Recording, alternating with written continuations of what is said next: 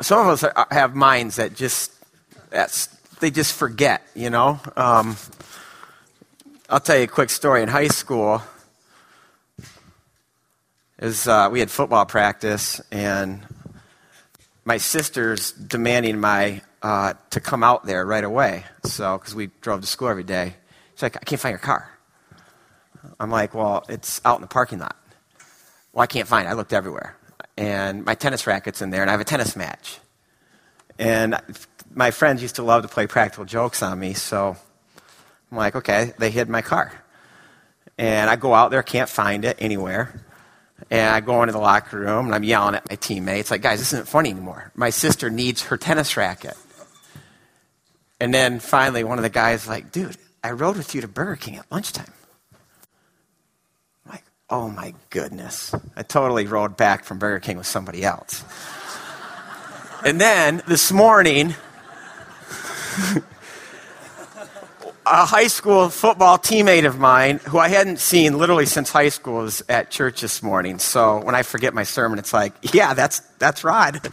Totally. So anyway. All right, let's go to Exodus 19. Happy New Year, by the way. We ready for this new year?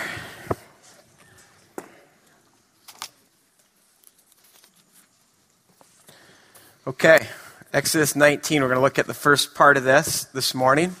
Let's stand for the reading of God's Word. If you have a Bible like mine, it's on page 53. In the 3rd month after the Israelites left Egypt, on the very day, they came to the desert of Sinai. And after they set out from Rephidim, they entered the desert of Sinai, and Israel camped in the desert in front of the mountain. Then Moses went up to God, and the Lord called to him from the mountain and said, "This is what you are to say to the house of Jacob and what you are to tell the people of Israel. You yourselves have seen what I did to Egypt, how I carried you on eagle's wings, and how I brought you to myself.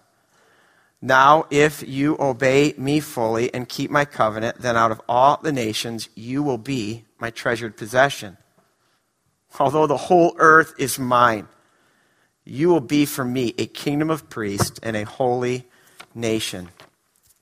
And these are the words you are to speak, Moses, to the Israelites.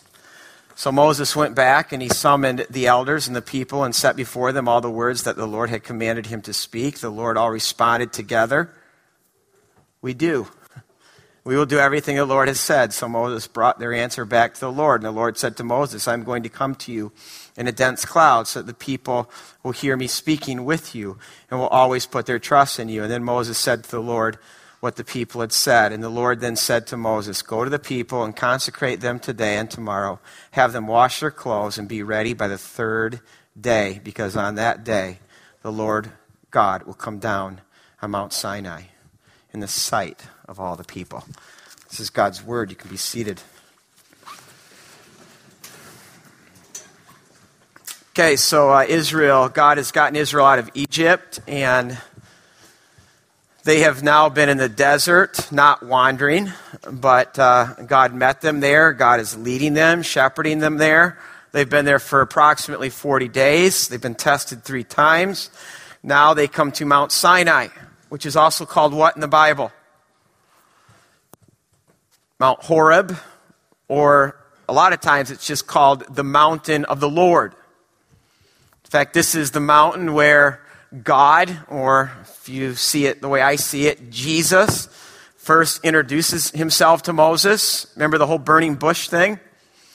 And this was God's plan all along. It was to get his people out of Egypt so he could bring his people to this place. And that's why what we just read, whether you know it or not, is one of the most dramatic events in the whole Bible. And God brought them to this place for what reason? See, now if we know our story, we say, well, this is where God is going to give them the law. But that's not the primary reason why God brought them out of Egypt and is bringing them to this place. He's bringing them to this place for marriage, for a wedding ceremony.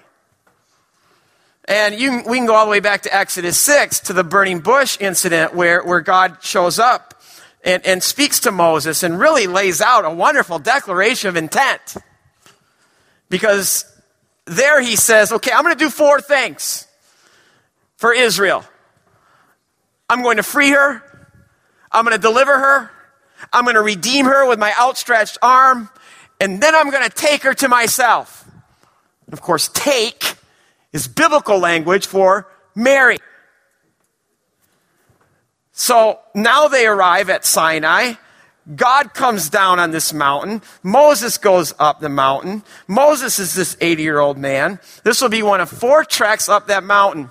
And this is why when I take people to Israel, I love to go down to the Sinai region where we find a mountain. They don't know where Sinai is today, really. So any mountain in that region could be it. And I find a pretty tall one, and we climb it, we hike it. Because I want people to know this, like what this is and what this feels like. We learn with our feet. Moses is going to do this 4 times. Up the mountain, down the mountain. Up the mountain, down the mountain. On Moses' first meeting with God, God just kind of recaps what's transpired since the last time Moses and he met at this place. And look at verse 4 of chapter 19.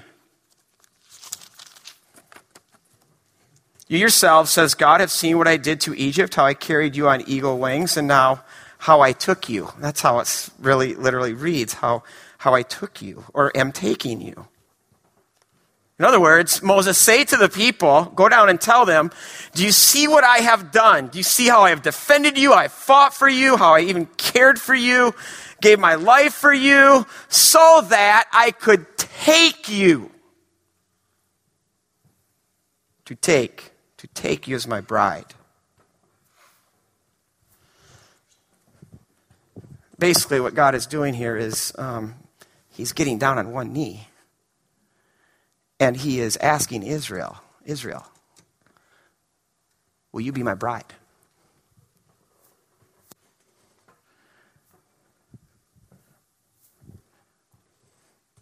Verses 9 to 11 then show us the bride's answer. Look at those verses. Moses comes down with this proposal. And actually, verse 8, the people all responded together, we do. So Moses goes back to God with their answer, and then God says, okay, tell them in 3 days there's going to be a wedding, and let the bride prepare herself. And what I want us to see here is that God didn't just bring Israel to Sinai to save them. He's already done that. He brought them to this place to marry them. In fact, many of the parables that existed around the time of Jesus that are still in written form, there's over 2,000 of them. Many of them go something like this. They kind of tell this story that there once was a princess who was captured by bandits, and in her distress, a king comes along and sees the sad princess and rescues her and takes her to his palace to betroth her. And of course, in this parable, who is the king? It's God. And who are the bandits? Egypt, Pharaoh. Who's the princess? Israel. And the palace? Sinai. And see, the Bible is many things. We understand it to be many things. But first and foremost, the Bible is a story. It's a love story. It's the story of a lover who is smitten with love for his people. And that lover is the Lord and creator of the universe. And God made this world for love. God made his people for love. In fact, throughout the scripture, you see this, how God's relationship to Israel is likened to a husband and a bride. Jeremiah 2 and 3, Hosea, the first 3 chapters, Ezekiel 16, Isaiah 54 verse 5, and I'm just scratching the surface. God picks Israel to be his bride. Now, that doesn't mean that each individual Israelite is a bride to God, but collectively, as a people, they are picked to be God's bride. Now, being picked, being selected, being chosen, we've all had experiences with this, right? I mean, I remember growing up on the playground, and every noon hour we'd play some sport, and every sport involved two teams, and every kid got picked, and you knew if you were the first pick or the second pick or the third pick or the last pick. Libby told me that when she was a little girl, 6 and 7 years old, her dad would put her into bed at night, and a lot of times he would say to her, "Now, Libby, if God could line up all the 6-year-olds in the whole world, just line them all up, do you know who your dad would pick? If he had one pick, he'd pick you." Of course, I've had to compete with that my whole life. That's powerful. It's powerful to be picked, especially when it is someone of great importance, and when that person of great importance is picking you to do an important thing. Now imagine if the one who's picking you, choosing you, selecting you, is the God of the universe. If you're wondering why the Jewish people throughout the centuries have had this certain kind of swagger that almost borders on cockiness, it's this.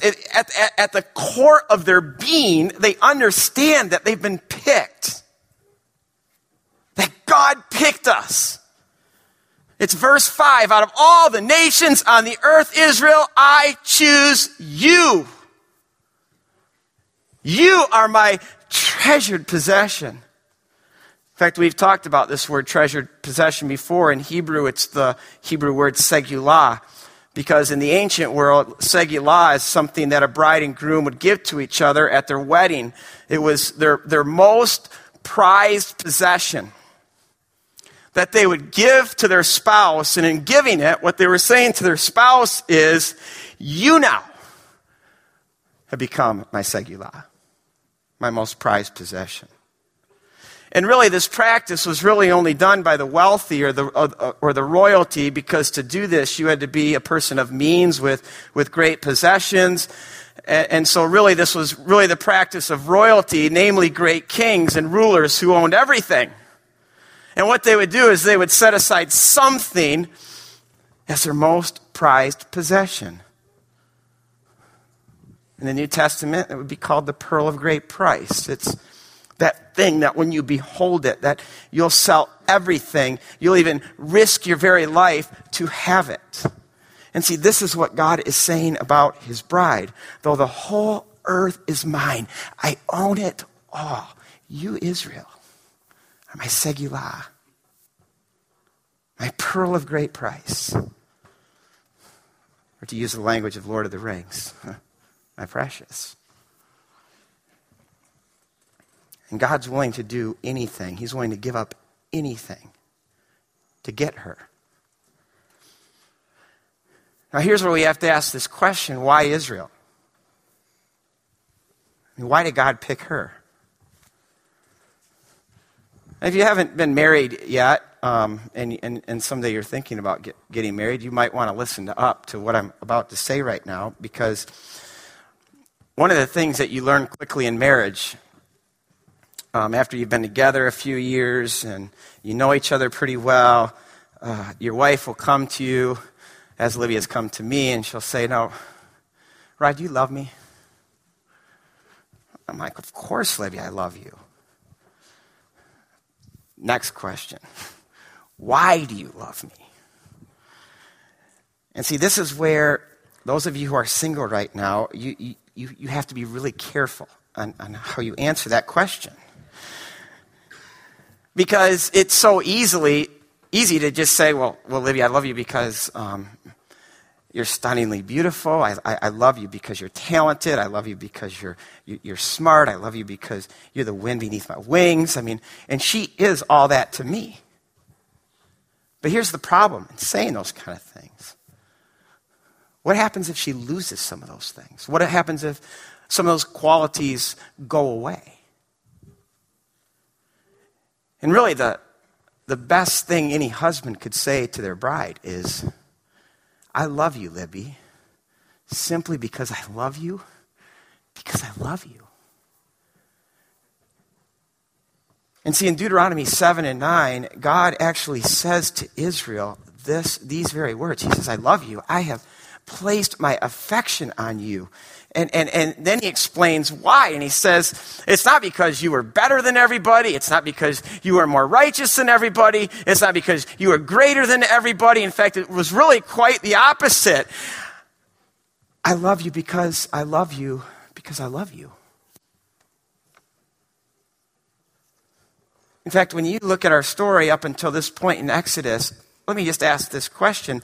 What has Israel done up until this point to get God's affection? What? Nothing. They've done nothing to get God's favor. It's all God and His grace. You can even fast forward to the New Testament and ask yourself, well, what did the disciples do to get Jesus to pick them? And you see the same thing. They did absolutely nothing. In fact, many of these guys are the least of the least. Matthew himself is a tax collector. And this is why when I hear people say today that we need to do this and we need to do more of this, and if we do this, that we'll get God's favor. We'll get God to just bless us and to like us and to do all these things for us. When I hear this kind of stuff, I kind of cringe because, yes, it sounds good. It appeals to our religious hearts because we think if we would just pray more or fast more or give more or perform better, that then God will accept us, like us, set His affection upon us. I'm going to tell you something. This is not the God of the New Testament, nor is it the God of the Old Testament. God loves us because He loves us, because He loves us. And God is a lover who comes across all worlds to find His bride so that He can rescue her and swoop her into His arms so that He can redeem her. Not because the bride is so good, but because He is so good. And see, that's the whole story of the Bible. And this is why this story is called gospel. It's gospel. Now, in the culture of this time, when a man would get engaged, what he had to do is draw up a formal contract that basically spelled out the responsibilities of the husband and wife. Things like, okay, what's the bride price here? What's the dowry going to be?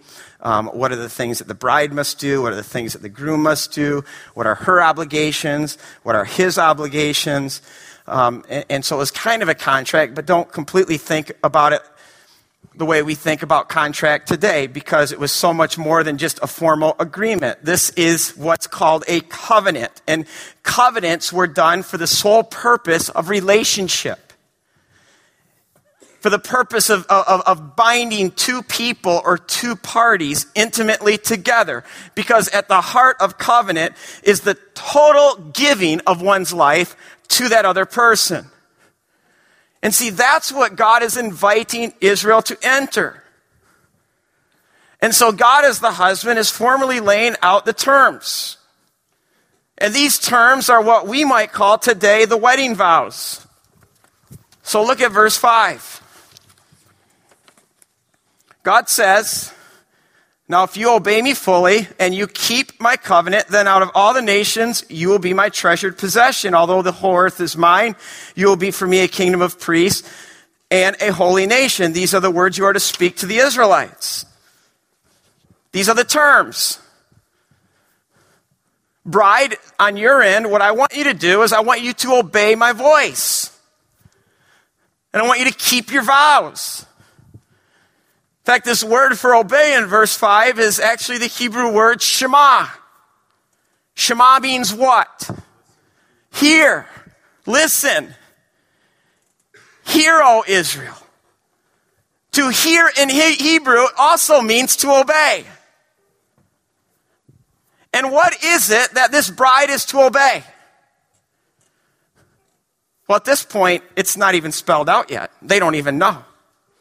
But what I still like is verses 7 and 8. Their response.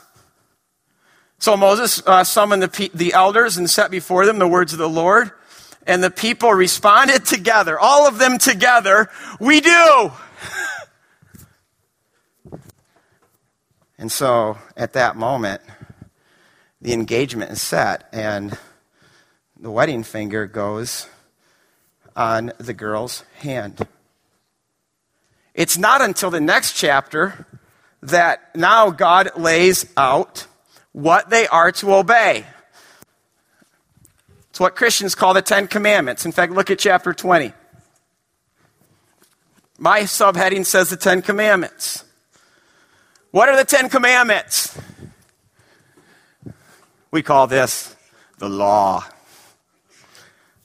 At least my whole life, that's what it is. And I think most Christians have a rather low opinion of the law because to us, the law is that part of the Bible that Jesus made obsolete, even though Jesus said, "I didn't come to abolish the law." And anyone who teaches that these commandments are no longer valid will be called least in the kingdom of heaven. We think the law is the part of God's plan that kind of failed. This is the part that didn't really work out that well. To us, we think of the law as legalism. We think of the law as this heavy burden that's been placed on people's shoulders. But see, I think it's important for us to know that maybe what Christians would call legalism or a heavy burden is the same very thing that causes a Jew to dance or to sing when they hear it or they read it. Because to them, this is a marriage, and the Ten Commandments are our wedding vows. I don't know if you've ever seen the Ten Commandments in that light, but that's the context. Let me push this a little bit further. I would like to think that most of us in this room have fallen in love. Think about what you do when you fall in love with somebody. You start to do some research, right? I mean, you become a student of that person. You do everything you can to find out what it is that they like, what it is that they don't like. You learn what makes them happy. You learn what makes them sad. And then all of a sudden you find that you are conforming your behavior to who they are. And you start to live in accordance to their likes, to their dislikes. And why do you do this? Because their happiness becomes your happiness, and their being joyful becomes your joy. And I want you to see that when we do this, that all we're doing is we're submitting to who that person is. And we shouldn't be thinking of this as duty or obligation. That stuff doesn't even cross our mind.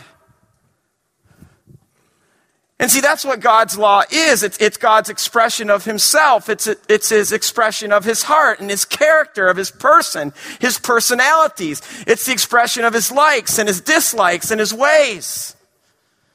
And see, this is why the psalmist delights in God's laws. It's because he first delights in God.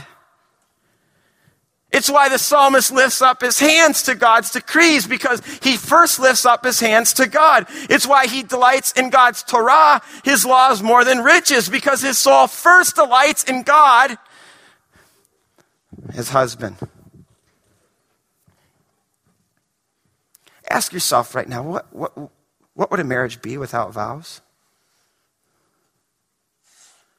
What would your marriage be without vows? I mean, every marriage I do, I hear vows. In fact, for me now in this ceremony, that is the highlight of the whole deal. When these two people turn and take each other's hands and face each other, they make vows. Vows of submission, vows of obedience, vows of laying their life down. Because as someone who's been married for 20 years now, I can say it's not a good sex life that keeps us married. It's not romantic creativity that makes our marriage. It's our vows. and the keeping of our vows to the other person that form the substance of our marriage. And what the vows do is lay out why this relationship is different than all my other relationships. In fact, I've yet to hear a spouse speak their vows with this sense of drudgery. I mean, there's delight. Sometimes there's tears of joy. In fact, the wedding I did recently, I got so enraptured in these vows that I literally forgot to do the rings. And we got that fixed, but it's one of those moments again.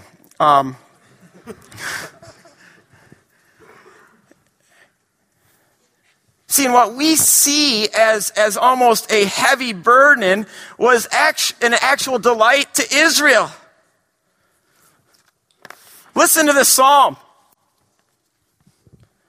These are found throughout the Psalms, and this is really just scratching the surface. But those who delight in the law of the Lord and who meditate on his law day and night, that person will be like a tree planted by streams of water. And blessed are those who fear the Lord, who find great delight in his commands. I rejoice in following your statutes, as one rejoices in great riches.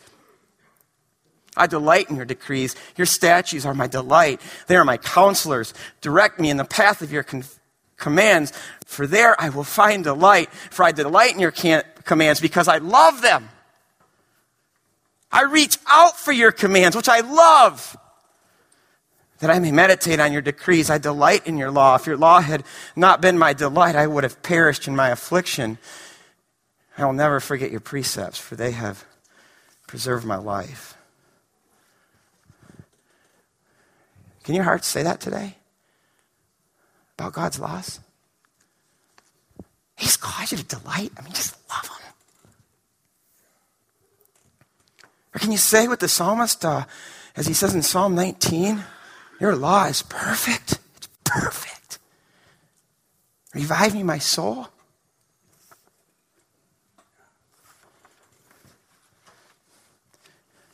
Just listen to the Ten Commandments in light of the context of these being wedding vows. First of all, the Ten Commandments start with what?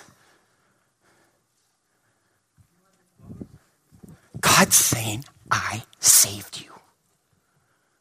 It's not about salvation. That's already been done.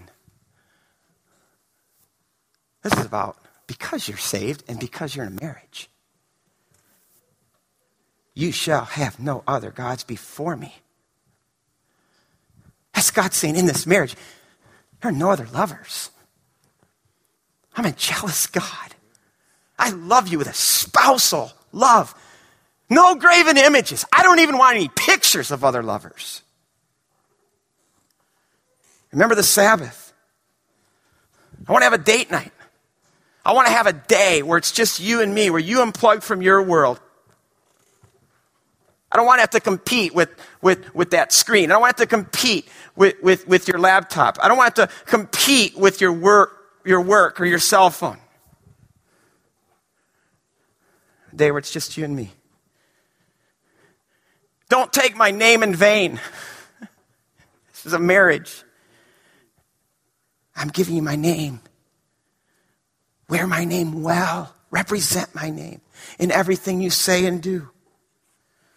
And see, this is why as God's bride, God says you are to be holy. And what holy literally means, it means to be set apart. Israel, as God's bride, is to be set apart. They're set apart to be like God. They're set apart to reflect God to the world. In fact, in Deuteronomy 4, verses 5 to 8, God says, when you follow my commands and you live out my statutes, the nations around are going to look at you and say, wow. What kind of God is that they serve? I would say with the possible exception of the United States, Israel is the only nation in history ever to have had a mission statement. Because all other nations are usually defined in terms of language or geography or history or politics, but Israel is defined by its relationship to God and its mission to the world. God says you are to be a holy nation and a kingdom of priests. What do priests do? Priests put God on display. Priests show the world what God is like. This is why Israel is to be a holy nation, because their mission is to put God on display for the world to see and know God. See, God's looking for a partner. He's looking for a spouse who together can unleash God's redemption to every person in every square inch of the world he loves. And remember, these Israelites are not brides as individuals, but collectively as a people, they're the bride of God. So how, as a nation, are they to reflect God and bear God's name and reflect God's character? And see, this is why God gives them the law, because it spells out to them. God says, I'm holy, and I want you to be holy as I am holy. Do not murder. Do not commit adultery. Do not steal. Do not lie. Do not covet. Honor your father and your mother. This is who God is. This is God's heart. This is God's character. These are the things that God likes and the things that he dislikes. And I'm going to say something right now. God doesn't change.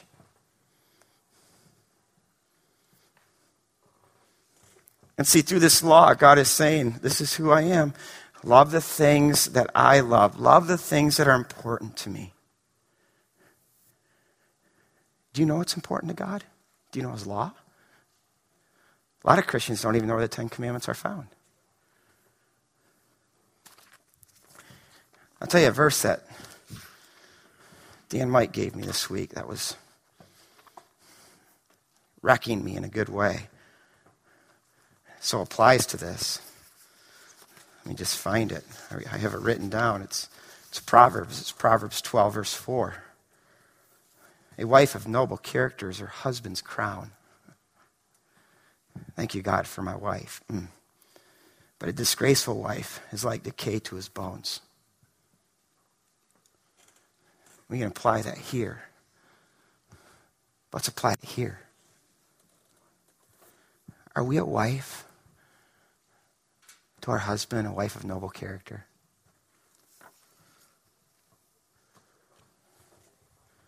It's why God says, be holy as I am holy. It's why God says, okay, you want me to spell out holiness for you?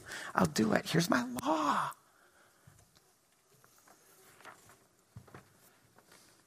Now, what does this mean for us? And I want to wrap this thing up with two things that I think are pretty significant.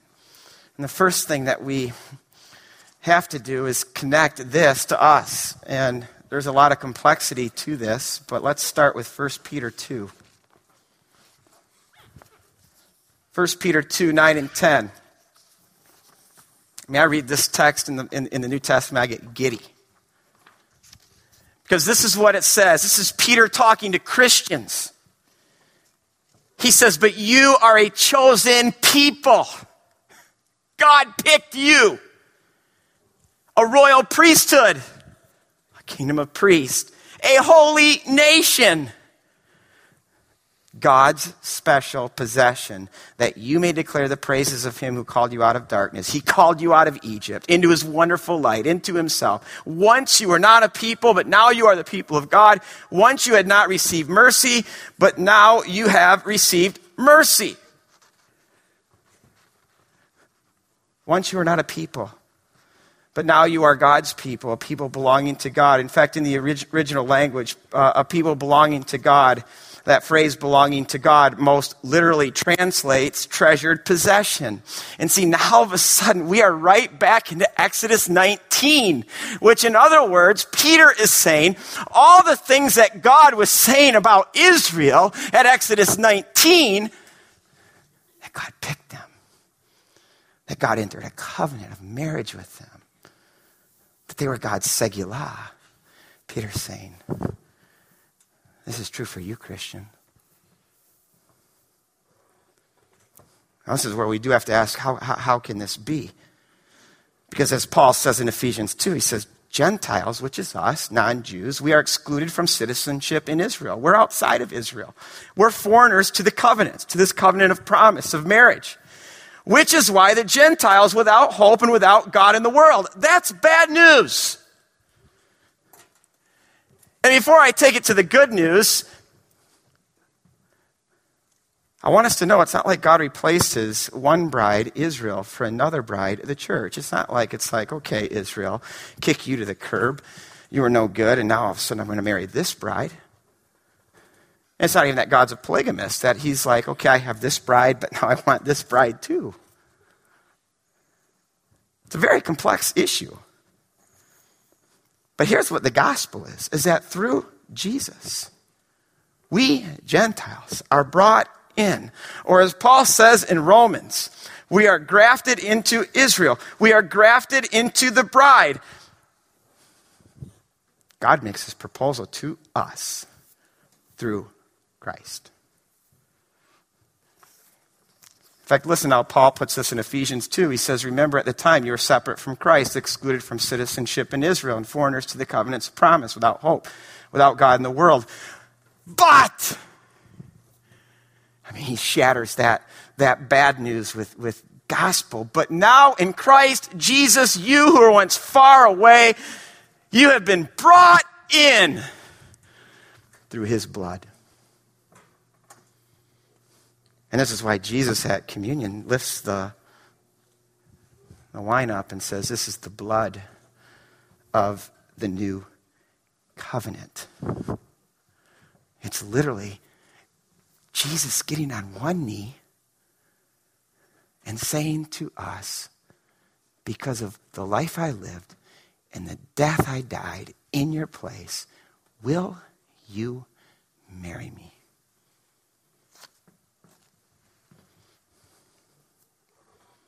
And here's the awesome reality. The God of the universe, through Christ, picks you. It's like Libby as a little girl. My hero, my champion. He picked me. God, through Jesus, picks us. Ephesians 1, verse 4, in Christ, we were chosen, and we were chosen for marriage. This is why Paul, later in Ephesians, he calls husbands. He says, all right, husbands, I want you to love your bride in the same way Christ loves his bride, the church. So here's my question. Are you today in the marriage? How do we say to our groom, we do? How do we tell God we love him?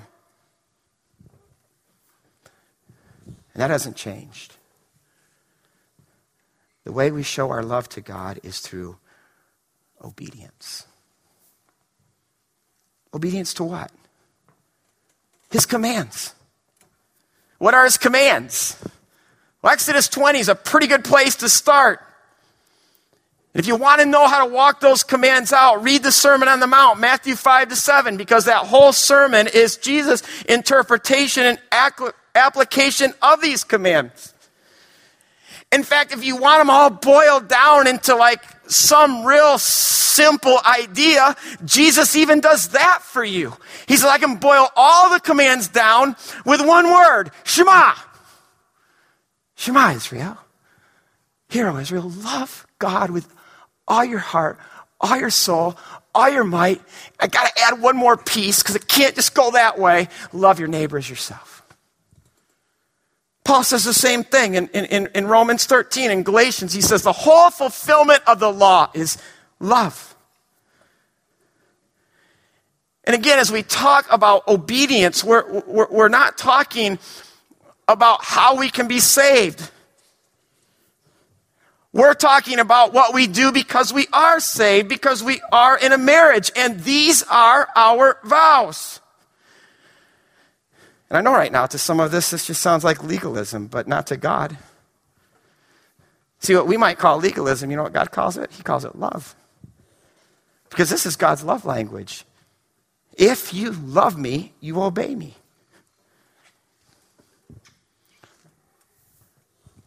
I'm going to let you in on something here.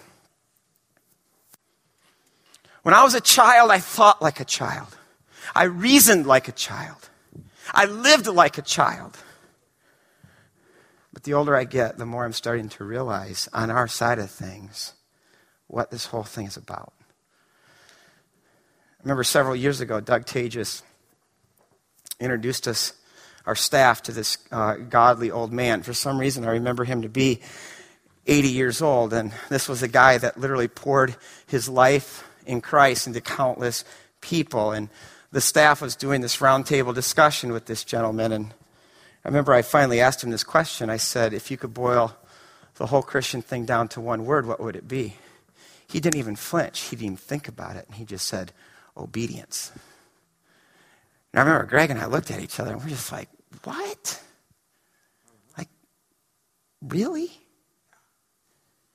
When I was a child, I thought like a child. But then you grow up. And you start to realize that Eugene Peterson, too, is kind of right when he says it's a long obedience in the same direction. It's the life of faith is this faithful, obedient walk. It's not about our emotions. It's not about having ecstatic, mystical experiences. It's not doing these extraordinary things like miracles or prophecy or casting out demons. It's a faithful, obedient walk. That's God talking. And this is Jesus talking. Not everyone who says to me, Lord, Lord, will enter the kingdom of heaven, but he who does the will of my Father, he who obeys my Father.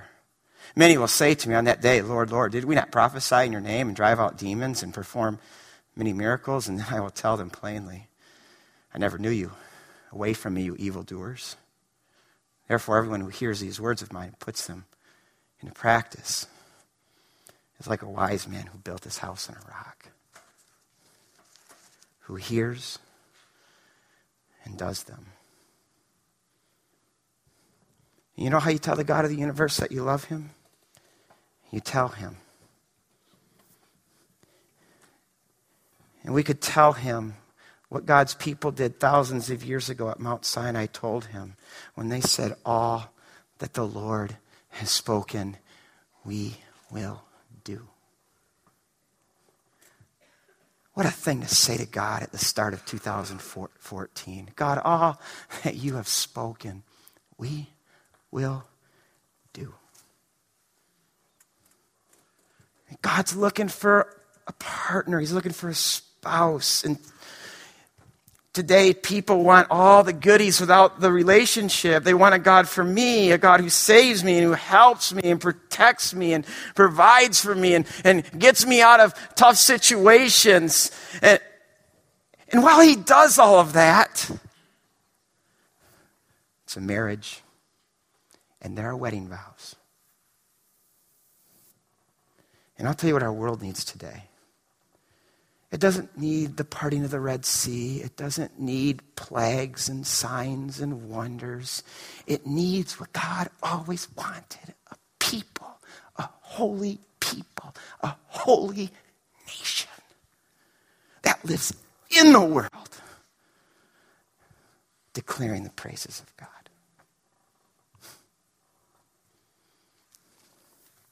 Let's pray.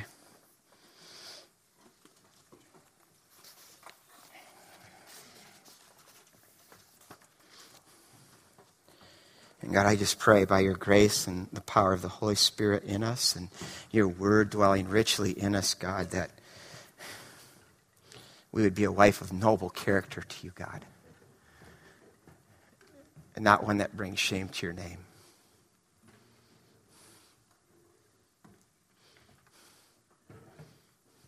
And while we always want the bells and the whistles and the experiences and all of this, God, you at the end of the day say, just love me. And the way you'll show that you love me is obey me.